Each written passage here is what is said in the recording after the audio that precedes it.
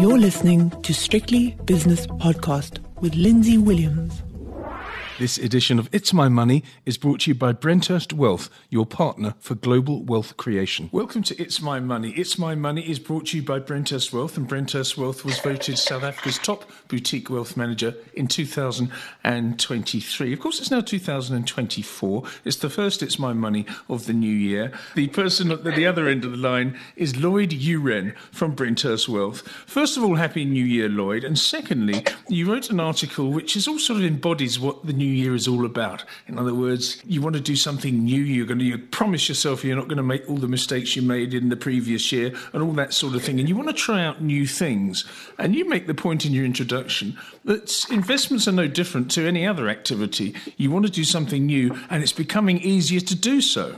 Well, thanks, Lindsay. Happy New Year to you and your listeners as well. Thank you. But yeah, absolutely. I think any new year brings the psychological effect of a fresh start, and the market brings the sort of notion of the January effect that things are booming and things look great. And like sort of everyone and their auntie joining a gym and wanting to get in shape, I think a lot of people look to start their investment journey or continue it in some form. And yeah, obviously, I think with the rise of a lot of platforms such as like Easy Equities and Robinhoods and what have you, there's a lot of opportunity to get into the market, but I think it's very important to sort of reinforce that it's not the easiest process in the world as much as it's exciting to get involved in, but it's important to come to it with the correct intentions of what you want to do in that environment. Yes, exactly right. I mean, in very many ways, these user-friendly apps, I won't mention names, but you did, but these user-friendly apps and platforms make it so easy. I mean, you could be sitting in a traffic jam in Johannesburg or something and suddenly think, here's something on the radio, and say, I'd like to see what's going on there. And you can get the bid offer of the stock that was being mentioned, and you can buy and sell whenever you like. Now, in a way, that's good. It's good for liquidity, etc. But on the other hand, you've got to be careful, because this democratization of investing, which you quite cleverly put it, can be a double-edged sword. Yes, absolutely. I think I've always been a big proponent of wanting to empower yourself with knowledge. So if you're driving home and you hear something on the radio that's of interest and you want to go look into it as part of your investments or whatever the case may be, that's fantastic. But also I think it sort of neglects the overall ideal of investing, which is to be a long-term game, and as opposed to the instant gratification of the world we live in currently. I think it's fantastic if people are taking on new knowledge and learning about the markets and what's going on in the world. But I think, again, that comes with the other side, where it's important to use that knowledge but maybe take a approach that's more calculated and long-term and looks at multiple perspectives rather than just singularities. Yes, you say in the final paragraph of your first point, you say, however, the fundamental nature of investing hasn't changed. It remains the best way to secure your financial future and demands careful planning and consideration. It's not just a knee-jerk reaction to some headline, as we've already covered. The second paragraph of your piece, which appeared on Biz News, by the way, core investment principles still apply. Doesn't matter how many apps you've got to buy low and sell high, and rather than the other way around. You don't just get in and out, because first of all, it's got tax implications, and secondly, yes, it sort of chips away at your long-term goal, I think. Absolutely. I think one thing I do love is an analogy, Lindsay, and the way I've sort of looked at it for the last couple of weeks is people might get into it thinking starting your investments is kind of like an air fryer dinner. You can sort of chuck anything you want in there, 5-10 minutes later it's done. But I think the true principle of investing is to be more like a roast dinner on a Sunday. It takes a lot of planning, takes a lot of preparation. It gets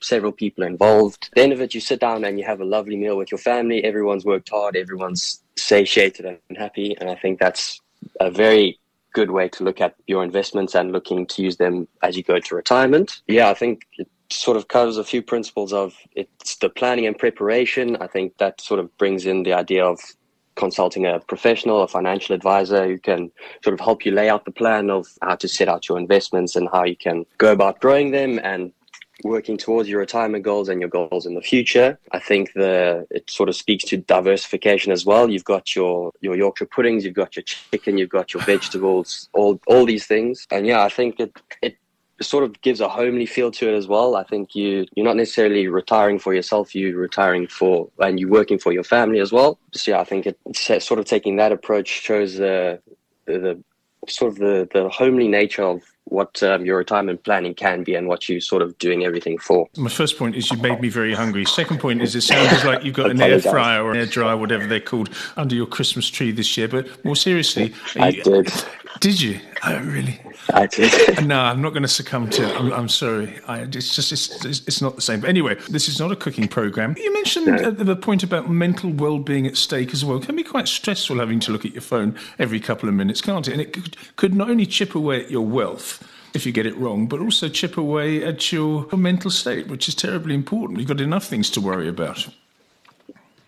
Yeah, absolutely. I think sort of the big modern problems is mental well-being in the world. And I think, one can get very bogged down quite quickly and easily looking at the news and sort of constantly checking your investments. And if you've picked certain stocks and seeing they start crashing all of a sudden when they seemed like the best bet in the world 5 days ago or 2 weeks ago, whatever the case may be, it can wear on you, especially if you're doing it on your own. So I think, again, sort of consulting a financial advisor, getting someone's expert help who can help guide you through this process, because we're in the human industry as much as we're in the financial industry, and we're looking to make sure that you understand as far as possible and you don't have to worry about your investments if there's maybe a market downturn. We can guide you through that process and sort of make you feel more at ease and less worried about your finances, where we probably have other worries in your life that are taking bigger priority. Quite right too. You say it doesn't have to be all or nothing. That's your next headline. What do you mean by that?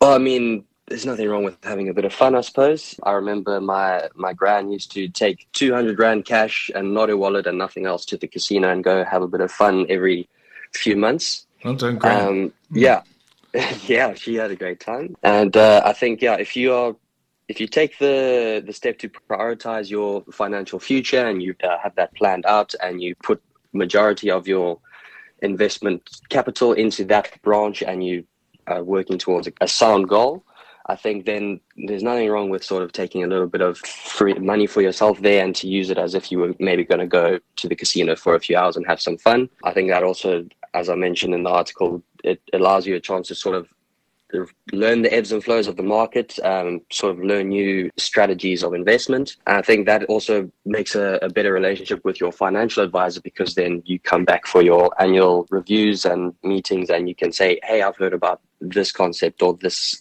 company or this investment strategy. What do you think of it? And financial advisors, we actually are very receptive to new ideas, and we love hearing that sort of feedback from our clients because it makes us sort of feel like we're in a team game. Yeah, and I think that's a great approach to take into anyone's sort of financial journey. Finally, you say successful investing is a marathon, not a sprint, and the goal is to build a secure financial future, not just to experience the thrill of the trade. I think it's more thrilling to have a look at your portfolio in 5 years' time and say that you've made 15% annualized over that 5-year period each year, and that's pretty thrilling, rather than having scalping for 1,000 Rand here and there. Absolutely, and I agree with you. However, I think not everyone everyone's mindsets are different. So for some people, that 1,000 Rand here and there maybe feels more thrilling than the 15% return. But I think as long as we're looking long term, but as much as we're playing in a short term game and not sort of succumb to the instant gratifications all the time, I think I think a lot of investors will realize the benefits in after the 5 years where they've invested and been a bit more disciplined in putting money away and investing it, as opposed to making 1,000 Rand on a trade one time. Yeah, I agree with you entirely. Okay, well, it's a very good and sound start, advice-wise, to 2024, Lloyd. Thank you very much indeed. Thank you very much, Lindsay. Lloyd Uren is an advisor at Brenthurst Wealth, and that was It's My Money. It's My Money was brought to you by Brenthurst Wealth, an award-winning boutique wealth management company.